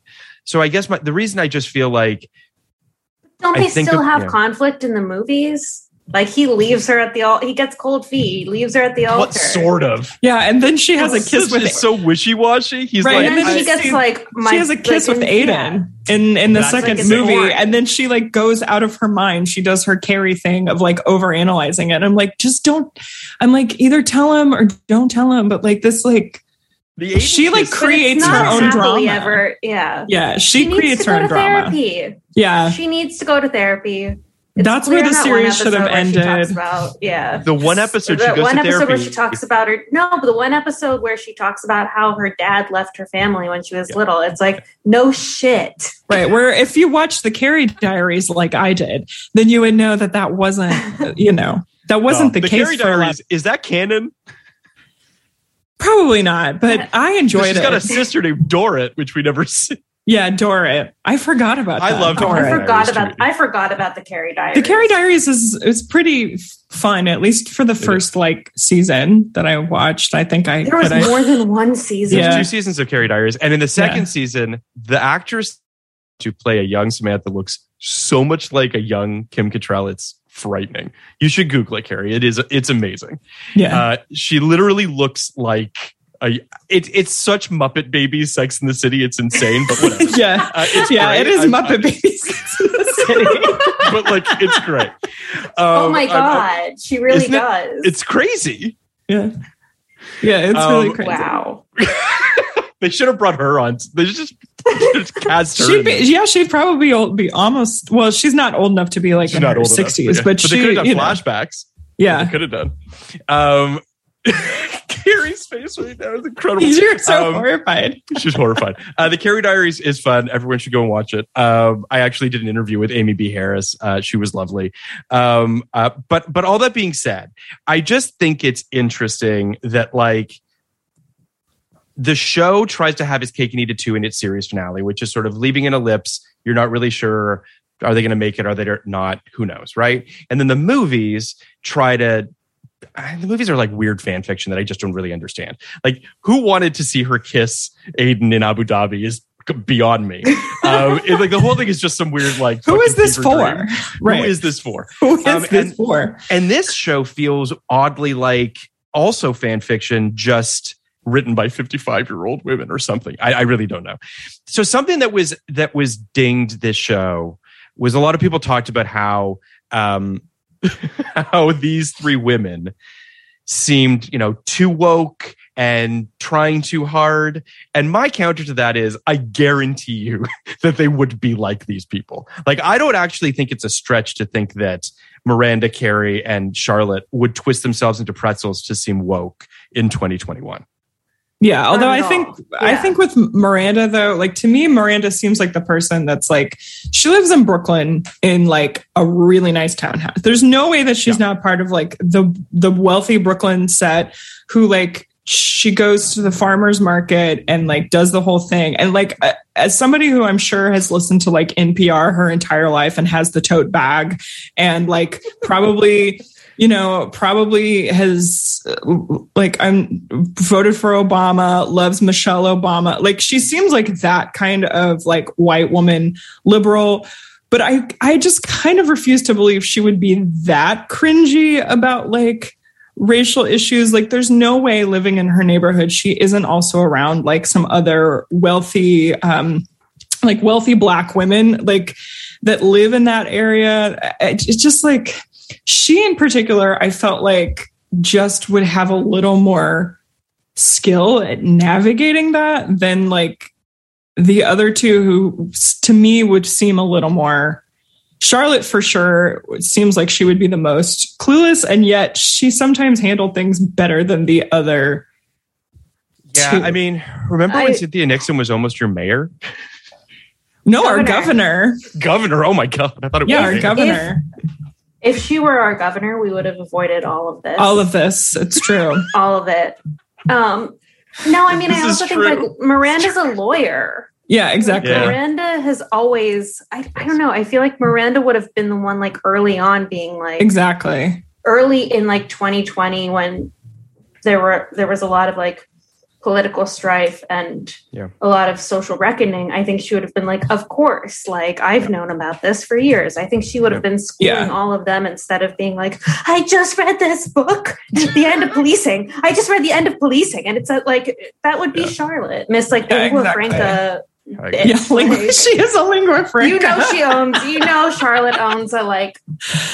Charlotte probably owned like 4 different lingua franca sweaters. When they go high, when they go low, resist. I go high. Yeah, I'm sure. Yeah, Charlotte seems like a hashtag resistor, and Miranda seems like she would. Mom. Yeah, Miranda would have gone. She would have done like the pink pussy hat, but I think Miranda, just by default of having been a lawyer her entire career and dealing with different types of people and like being in these situations, like she just seems like she would have had more of a handle on it than what the writers on this show wrote for her. And it's like, I think that what we're all kind of circling, first of all, Miranda was always my favorite character. And what I loved about Miranda was how, her sort of how acerbic, how sarcastic, how sort of, cutting she could be. And they weirdly softened her in this in all the wrong ways. They made her this like oddly hopeless romantic, which I just found sort of just not what I expected from her character. And again, like, it's not as though I don't want to be surprised by the character and that she can't change. I just found myself just baffled by the choices that she was making. And even like all that Naya stuff at the beginning in the classroom and in the subway and all that sort of like awkwardness and clumsiness, like, it's just, this doesn't feel like Miranda to me, but I don't know. I mean, I think all of the awkwardness and clumsiness also comes out of the fact that like it's not like you can't be surprised by a character and a character can't change, but they made her a narcissist. They straight up made her a narcissist. That's all the Che stuff. And the whole ruining Steve's life to be a hopeless romantic with Che. But it also, I think, accounts for why she's awkward and fumbling, because she wants to be seen as like white lady savior without being a white lady savior. Like, no, totally. It's like she wants to be the star student in a very like narcissistic, I'm doing this for my own benefit way. And that's not Miranda. Like they straight up made her a narcissist. Yeah. And they even tried to have like, it's like the writers also seem to be anticipating this pushback, because then they had her have this like whole monologue being like, aren't I allowed to change? Aren't I, can't I like, and I'm like, yes, you can. Yeah. And we expect, like, I don't expect a character to stay the same from age 30 to 55. That's like bananas. No, of course not. Like, women have huge changes. Like I feel like a very different person at age 33 than I did at age, even just age 27 or something. Like there's a lot of growth that happens in like 2 or 3 year increments. And all of a sudden it's like huge, but it is like, we took the show Bible and the character Bible and we just like chucked it into the fire, and it was like chaos and free for all. And I agree. I think they turned her into this like complete, like hopeless romantic narcissist over Che Diaz, who I'm like, it is a credit to Sara Ramirez that they can be giving can be playing a character that I am like, this is like the Jar Jar Binks of, and just like that, like just so grating. So, and I know some of this is like on purpose, but like Sara is still like giving a performance that I'm like invested in. I think it's like good, but it's just like the way that, this like, it feels like character whiplash. That's what I feel like I have with Miranda. Absolutely. Because Carrie, I think you made a meme of like, you put the side by side of Miranda saying to Carrie, being like, what are you going to do in Paris? Just like eat croissants all day. And they literally had a similar scene. Parallel, yeah. The parallel of like Carrie saying basically the same thing to Miranda, which is like, what are you going to do in LA all day? Like but do you think go to this comedy show? But then it was like drop, and then Carrie was. She was like, that's very judgmental. There was like no. I'm like, let these women fight. You're the queen of judgment. You fucking like.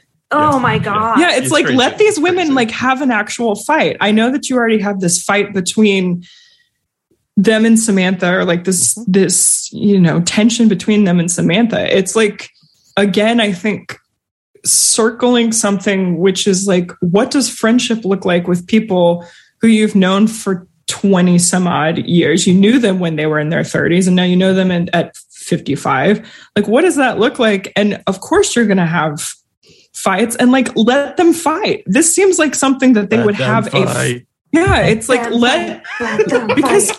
because Carrie and Miranda have had a lot of big fights on the show, and it's like, this seems like something that even if you're like, oh, maybe it's just not worth it to have the fight. I think they would have the fight. Like, the history is there. I agree. I wholeheartedly agree. I wonder. This show was never great at continuity, if we're being honest, in terms of its backstory, in terms of its like, remember when Charlotte had a brother, just weird things that kind of, they just don't care about that stuff, which leads me to believe that they're more interested in the moment than they are in 6 seasons and 2 movies of build up to said moment. I'm not making excuses for it, but there's a part of me that feels like they siloed this off. This is its own fucking thing. They hope that people don't think too hard about it. And they hope, and it's crazy to think that when you've made this show, which obviously, but I really do believe that there's just a lot of stuff that they just didn't think about. There's this article that I pulled up of the most cringeworthy moments of this miniseries. Oh, and some of them I agree with. Carrie not calling 911 at the beginning does feel like one of those pretty significant things where you're just like, what? Anyway, so I'm of two minds about that. That's okay. Yes, it's like call 911, but also like in a moment of intense trauma like that, some people's response is to like freeze. And you completely forget how to like do literally anything. I don't Again, is the show actually thinking Carrie's having a trauma response? No. Carrie's trauma response is like, she shows up. Here's how Carrie acts in trauma. She has the fawn deer in headlights reaction. Like, no, they don't give a shit about any of that. So I will say, yes, it's cringe also. Carrie's desperate need to be friends with Lizette, which is the girl downstairs, which I think is an interesting call. The Carrie and Samantha going out for drinks off screen. I forgot about the woke moment button that Che has on her podcast. Oh, God. Just fucking brutal. They bring this up. What year do they think this exists in? Why do they have Colin? Yeah. Colin questions. Podcast. Like on a podcast. Why, like woke moment? Is it 2017? It's crazy. Like it's crazy. They do bring up Steve, and we need to talk about Steve for a second here. Yeah. Because Steve they turn Steve into like a character. Like the moment at the farmer's market where he's like, oh, I forgot my wallet and I can't hear anything. And I don't know. It's like he's turned into such a fucking debacle of a character. I just don't understand. Is this so that we sort of understand why she cheats on him? I don't know. Because it's like Steve and Harry are like doing a new version of Grumpy Old Men or something. They're in like a separate. That was like a tweet. There was like some tweet I saw that was like, they're like in Grumpy Old Men, a reboot of Grumpy Old Men, and everyone else is doing something else. And like, it is true though. Like they have turned like Steve, who I think canonically was like one of the hottest dudes on the show and also like the best at sex. Yes, like, very good at sex. It's a little dopey, but like but like a little dopey, but like there was a reason that Miranda kept going back to him, and part of it was that he was like really good at sex and also hot, and like it's just like, and also Harry was like also at one point just like really good at sex, and like Charlotte was like, oh my God, I've had the best sex of my life I had with this guy. Yeah, the best sex of my life. And it's just like, so are we supposed to like hate them now?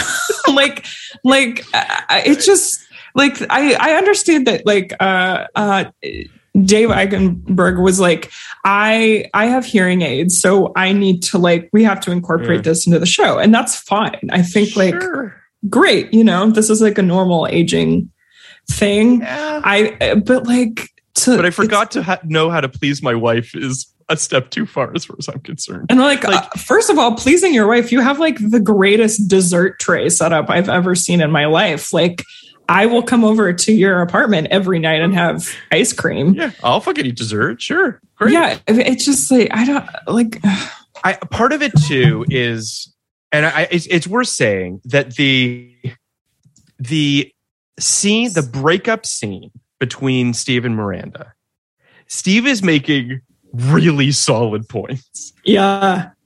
Like Steve is just like, listen, I've been putting up with your bullshit for years and I'm fucking done. And I respect him for it, but she's just like her head in the clouds. I just don't understand it. Big, look how they massacred my boy energy. Yeah, exactly. Yeah, very much. Look how they massacred my boy. Very much so. And then on top of it all, the added thing is they don't even fucking round off his story. He gets a scene with Carrie where with the fucking wedding ring and the painting of the house and the whatever. And they kind of talk about stuff, but then they basically pull the ripcord out of the conversation. And they're just done, and when the writers are like, I don't want to talk about this anymore. And then he's given like some fucking off-screen line or some shit. And I'm just like, they did him dirty on this show. Anyway, these are my thoughts about Steve. The other cringe things, Che bragging about their sexual prowess. They are very, very, very good at sex, I guess. Allegedly. Yeah. I mean, we all crave Che. Let's just be real. The whole blowjob situation, I don't even really know what that was about, really. Like, was it so that Lily got a storyline for an episode where Charlotte had to talk to her about blowjobs? I don't know. And they backed out of that too, remember? Yeah. Yes. Yeah. God, this fucking show. Have the sex talk with your kid. Yeah. Have the sex talk with your kid. She's also 15. Yeah. There's no way that after being on TikTok and like having a Finstagram, there's no way. Having a Finstagram, there's no way that Lily also being a New York City teen does not have a basic understanding of what's going on. Yeah. This article calls out Carrie's Diwali outfit.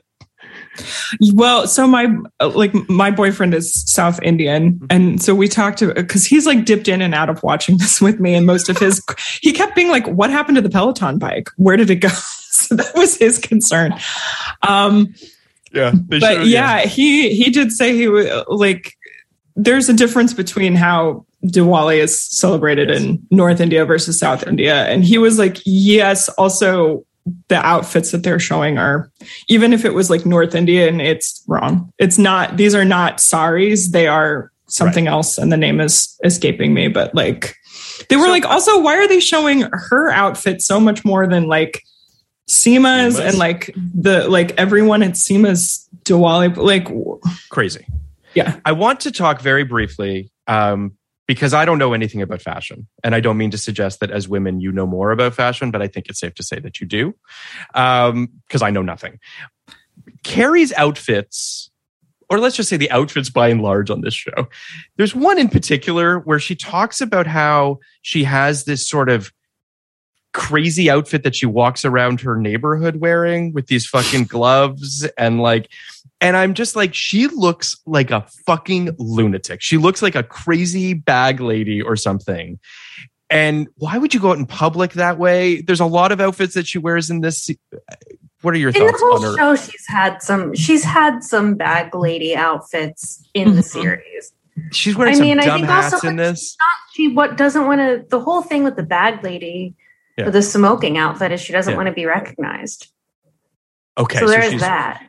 Yeah. Okay. All she's right. She's hiding that she's smoking and like covering up every inch so she doesn't get smoke on her. But I think it's also like, I don't want to be recognized while I'm out. Well, she should take some lessons from the Olsen twins, because if anyone has made bag lady fashion extremely chic, it's true. The Olsens. And it's weird. That's like a clothing line, the Row. Like they could really put Carrie in some looks from that. And it would still be like chic and very much fall within her like weird bag lady fashion that I think does sometimes. I didn't watch the entire documentary on the making of this before this episode because life's too short, but I did watch half of it. And it does open with some sort of a storage unit that Sarah Jessica Parker has of every outfit that Carrie's ever worn on the show. Just pretty incredible. What did you think of her outfits in this series by and large? I was living for them. I love them. I love, I think Keaton Killed had a tweet or something the first episode where he was like, Carrie's back having brunch with a stupid fucking hat. Nature is absolutely healed. Yeah, she did have a lot of stupid fucking hats. I actually thought she looked pretty good most of the season. The one pantsuit was a little Paula Poundstone for me. Yes.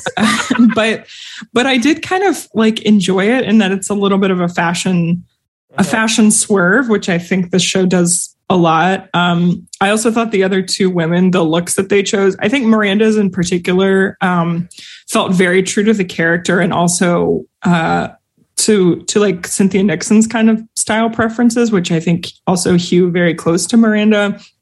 I will say that, this show doesn't do fashion.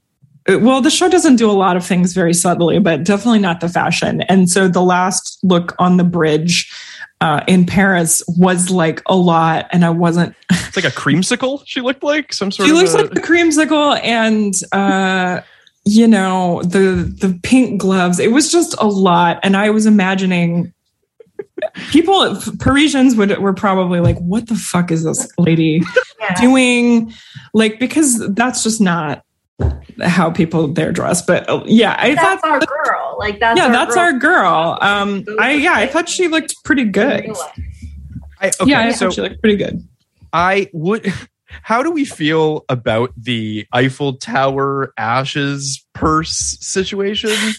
Well, didn't I send you the video of like somebody had edited this on Twitter and put I think it's one of my friends who's a non-binary comedian. Mm-hmm. That's the other thing. The show I've never seen an unfunny non-binary comedian until Chady, as all the non-comedians I've ever seen are like the funniest fucking comedians. Sure. So my friend Jay made this video of her dumping the ashes with the purse, but edited it so that it was Jennifer Coolidge's monologue from White Lotus. On top of it, I'm talking about mother. And it worked a little too well. That's my thoughts on it. Would you use the purse again? It feels like that's it's done now, right? Oh, the purse is done. The purse is done. The purse is going to go. My question is not so much about the purse. My question is, did she keep a little bit of the ashes for herself? This isn't funny. I don't know why I'm laughing. I seriously was like, that's a serious thing I think about when people spread ashes. Like, do they toss all of them, or do you keep like a little bit? I believe they toss them all. But like, I mean, wouldn't you? Carrie was keeping big in her fucking closet. Yeah, but like it's not like it's one of those things where I'm like, where do you have to go to like visit him? It's not like you planted a tree or something. You toss them in the fucking Seine. They're like going into the sewer, you dumb bitch. Like, well, at least it wasn't it like, the Haunted Mansion at Disneyland, which people do, She didn't toss big into the Haunted Mansion. I love that this is the second time Carrie is called Carrie Bradshaw a dumb bitch during this episode.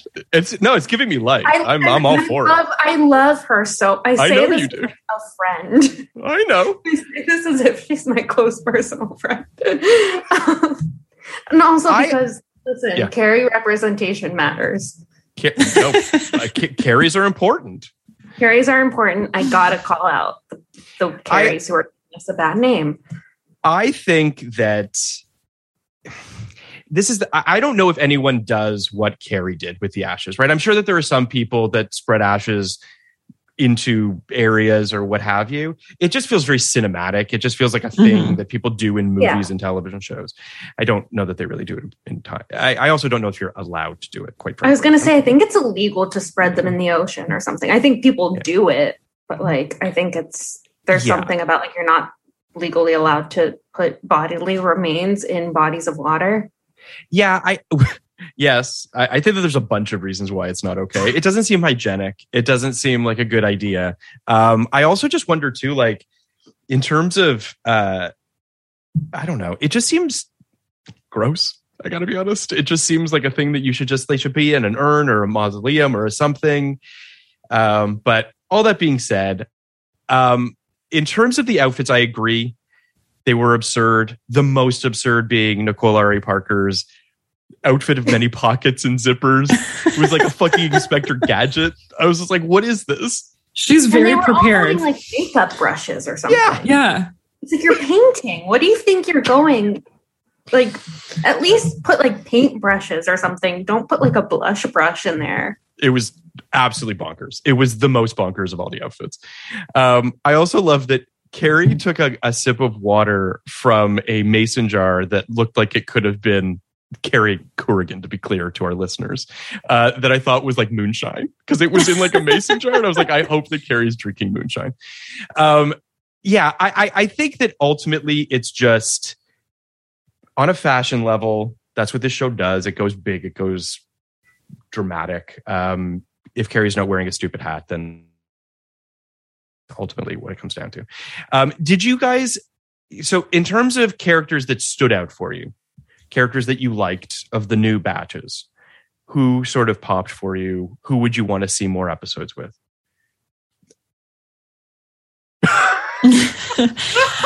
Seema. I want silence. I'm Seema. Okay. I definitely, I would like more Seema. And as I said, I would like more of Hari Nef as the trans rabbi. Absolutely. More Hari Nef in general in any capacity, but definitely on the show. I think it gave it, she really gave it that kind of like old energy and humor that I was looking for. And I like her scenes were real standouts for me, and it's just a fun character. It's I found myself at the end of this miniseries surprised at how much I probably would enjoy more episodes with Naya and with Seema and even with Nicole Ari Parker's character. Che's really the only one that I just don't ever need to see again. I do think that they added something to the show. I think that they were not devoid of any sort of merits. I do think that if we get another season of this show and we do check in with these characters again, I'd be okay with that. And I'm not sure that I would have thought that at the beginning of this show. So it did something right insofar as that the finale weirdly made me feel like maybe there's something good to come out of all of this, and a genuinely good show could come out of it on the other side of this. That's a big fucking if, but it's possible. I don't know. Would you guys watch more episodes of this? I would watch an episode a day, every single day for the rest of my life. Yeah, to read from another, I pulled this tweet up because I think it really sums up my feelings, and I sent it to you all. This is also from a non-binary comedian that I think is very funny, James Tyson. They said, and just like that is the worst show on television. If they released a new episode every day, I would watch it. It should never have been made. I want 17 more seasons. It deserves every Emmy. I don't know about the Emmy part, but that is basically how I feel about this train wreck of an experience that I had. I also think, and to wrap this up, I do think that this had to have done what HBO Max wanted it to do.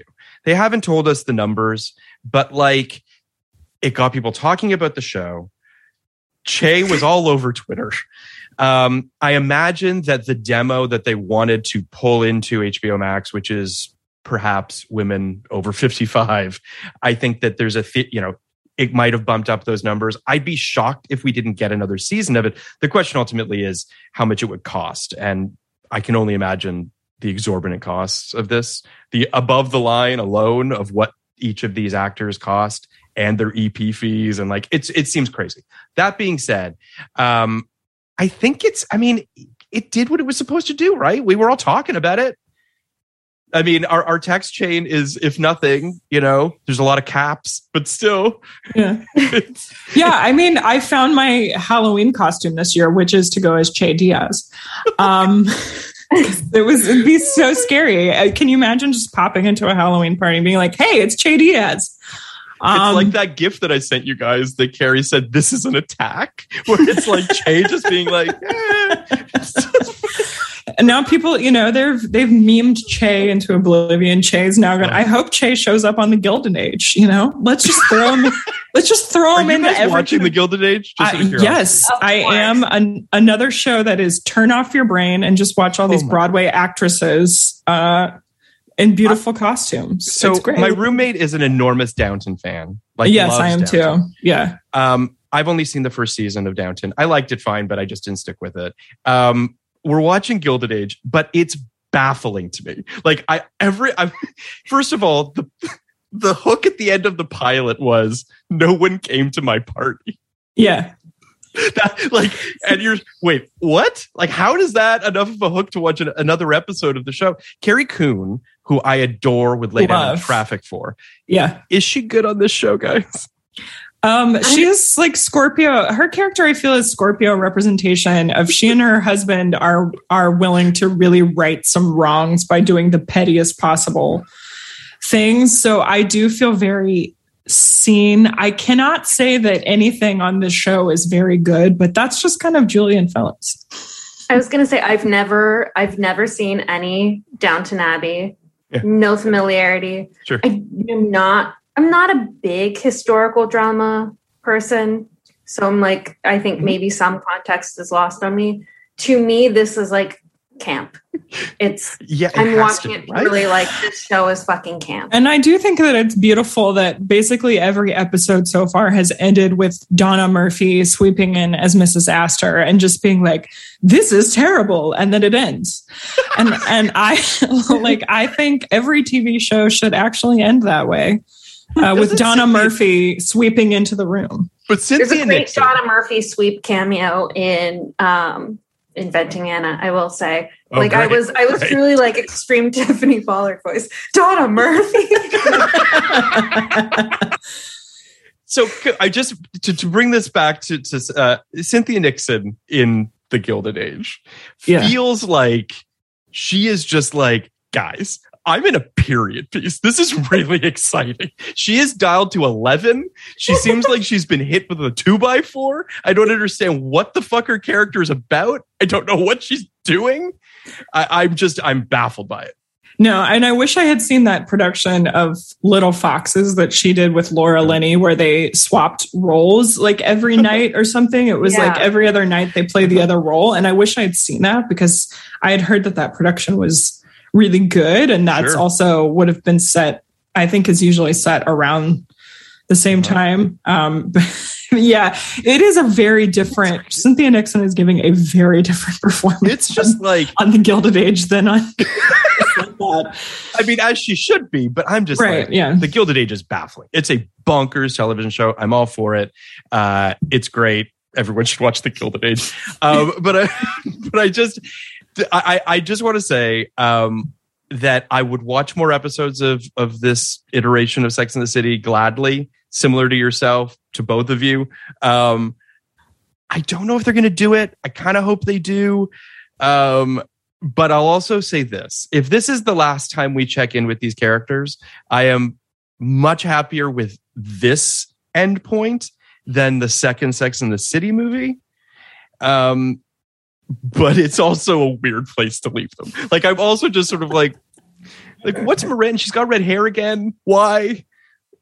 Well, I think didn't they change the ending at the last minute? Like they were going to have her stay in New York, and I think it was probably like they were going to have her stay, be practical Miranda, and be like, yeah, maybe the change I need in my life is just to dye my fucking hair back. Like maybe I don't need to throw my life upside down. But then there was that. It was like in W or something, or it was Vanity Fair, where they were like, we decided to go against what like everyone expected of Miranda. So I think maybe I think they reshot it at like the last minute. So maybe that was like the original. I mean, I know that there were reshoots. Mm-hmm. Yeah. There was also, I mean, obviously there was editing. They edited out Chris Noth. I think that like there's a part of me that feels like the reception, because like obviously this was not, they were not done shooting this when they started airing them, because I think that the reception to certain things changed the way certain things were done. I respect the doubling down on Miranda and Che, because like if you're on Twitter and your takeaway from the discourse is these two should end up together, I don't know.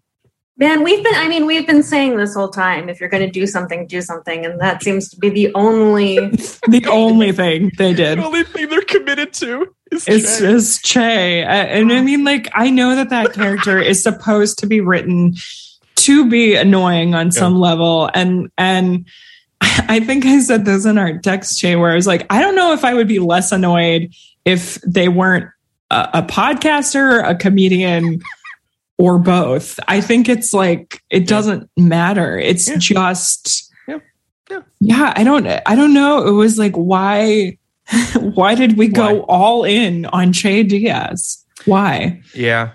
I really, you made a really interesting allusion earlier about the Jar Jar Binks of this television show. And it really is a good connection, because I remember in 1999, they were Right? Jar Jar was on the cover of Rolling Stone.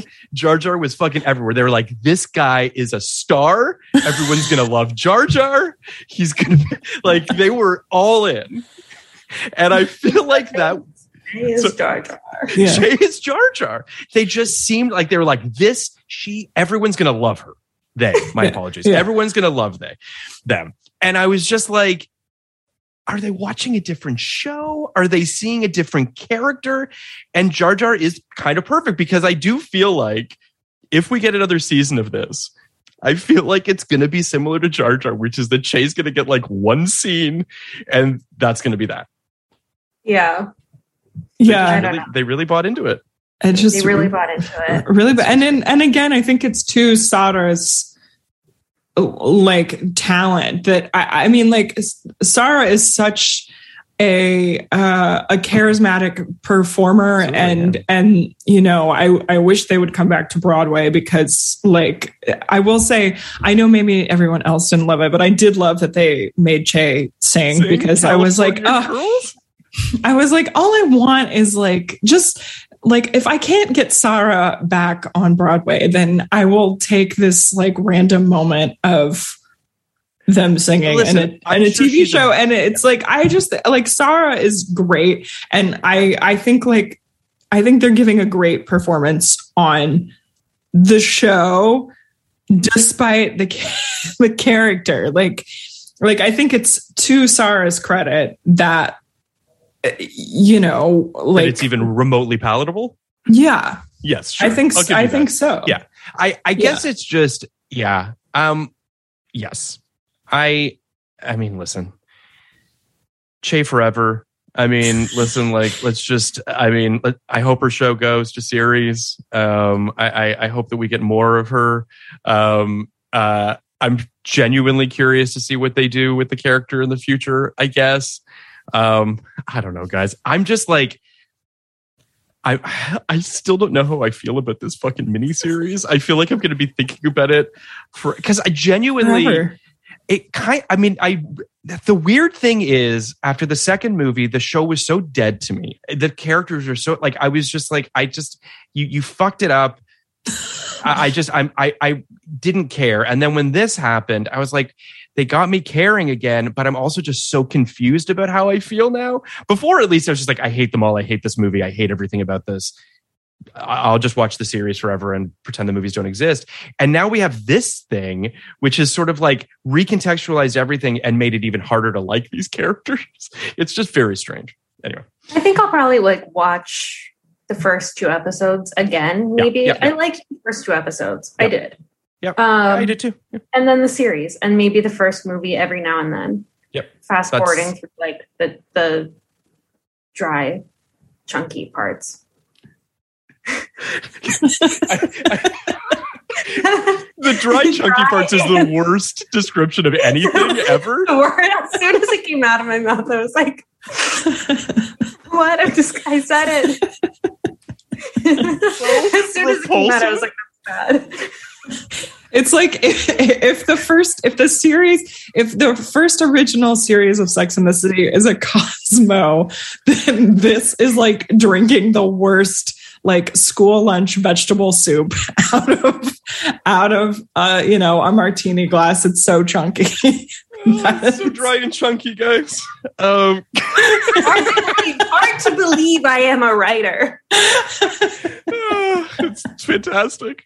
I want to say one last thing about the movies because I do think that it's something that thankfully they stopped doing because this is a series and not a movie. The set pieciness of the movies is also something that doesn't work for the show. It's, you know what I mean? Like, I think about that. There are no less than 3 fashion shows, it feels like, in that first movie. Like, just legitimately montages, 15-minute montages of her trying on different outfits. And you're just like, guys, I mean, I get it, but like, what do we do? This no narrative, whatever. It's just spending money to spend money. And I appreciated that. What I think is great about the show and what I think that this show did relatively well is, again, just sort of making it smaller, making it more intimate, making it more about these characters. Even if we didn't love necessarily everything that was happening to them, I at least appreciated that it was a little bit more grounded and they didn't feel like fucking cartoon characters, you know, globe-trotting and doing their married fucking exes. Anyway, this was great, guys.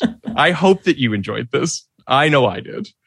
And I can't wait to have you guys both back on together, individually, whatever, for anything. You guys are an open door policy.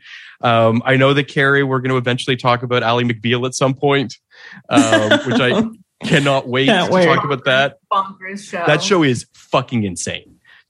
True. I sent Carrie a video clip from an episode I watched where Ally's CG tongue goes I've seen that. Yeah, and it's fucking insane. I love it though. I'm like, what is David E. Kelly doing? Like, they let them do this on network television. I just like every time I watch it, I'm like, I cannot believe they were allowed to do this on network TV. Yeah, what drugs was he on, and where can I get some? Like, how about like, oh my God, John Cage, like dismounting off of toilets.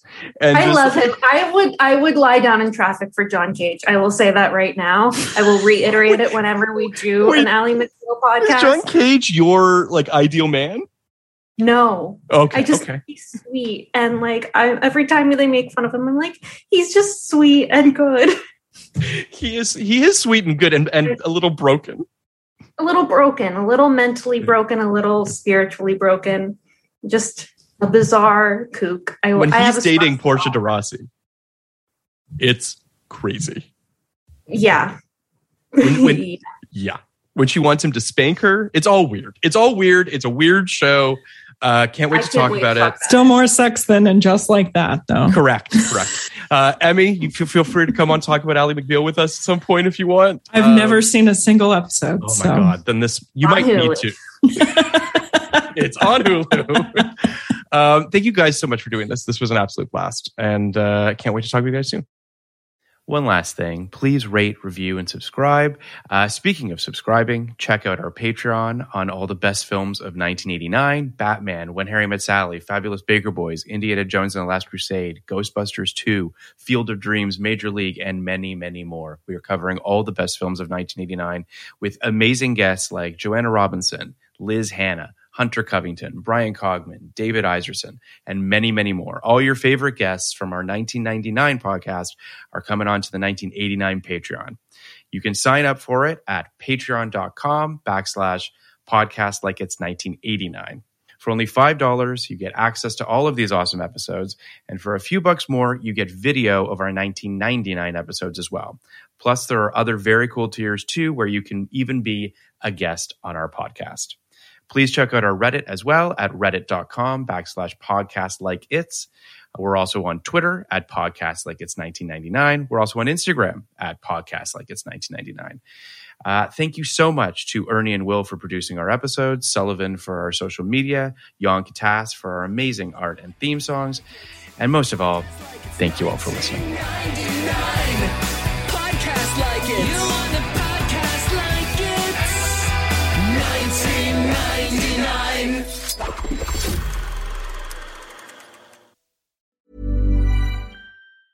Planning for your next trip? Elevate your travel style with Quince. Quince has all the jet-setting essentials you'll want for your next getaway, like European linen, premium luggage options, buttery soft Italian leather bags, and so much more. And is all priced at 50 to 80% less than similar brands.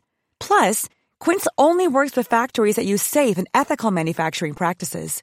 Pack your bags with high-quality essentials you'll be wearing for vacations to come with Quince. Go to quince.com/pack for free shipping and 365-day returns.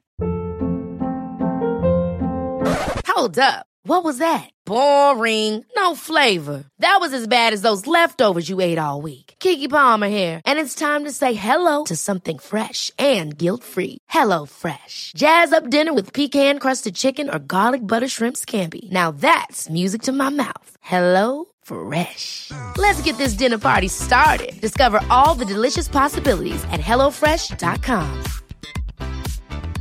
Planning for your next trip?